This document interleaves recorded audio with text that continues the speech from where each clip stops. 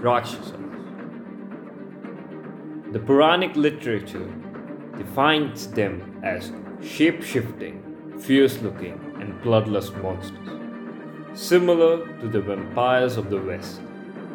But are these mythical beings really as evil as they are depicted, or far more worse than we ever imagined? Join us while we try to discover the depths of every mythology out there, and also trying to unravel some crimes which may have some superstition behind it.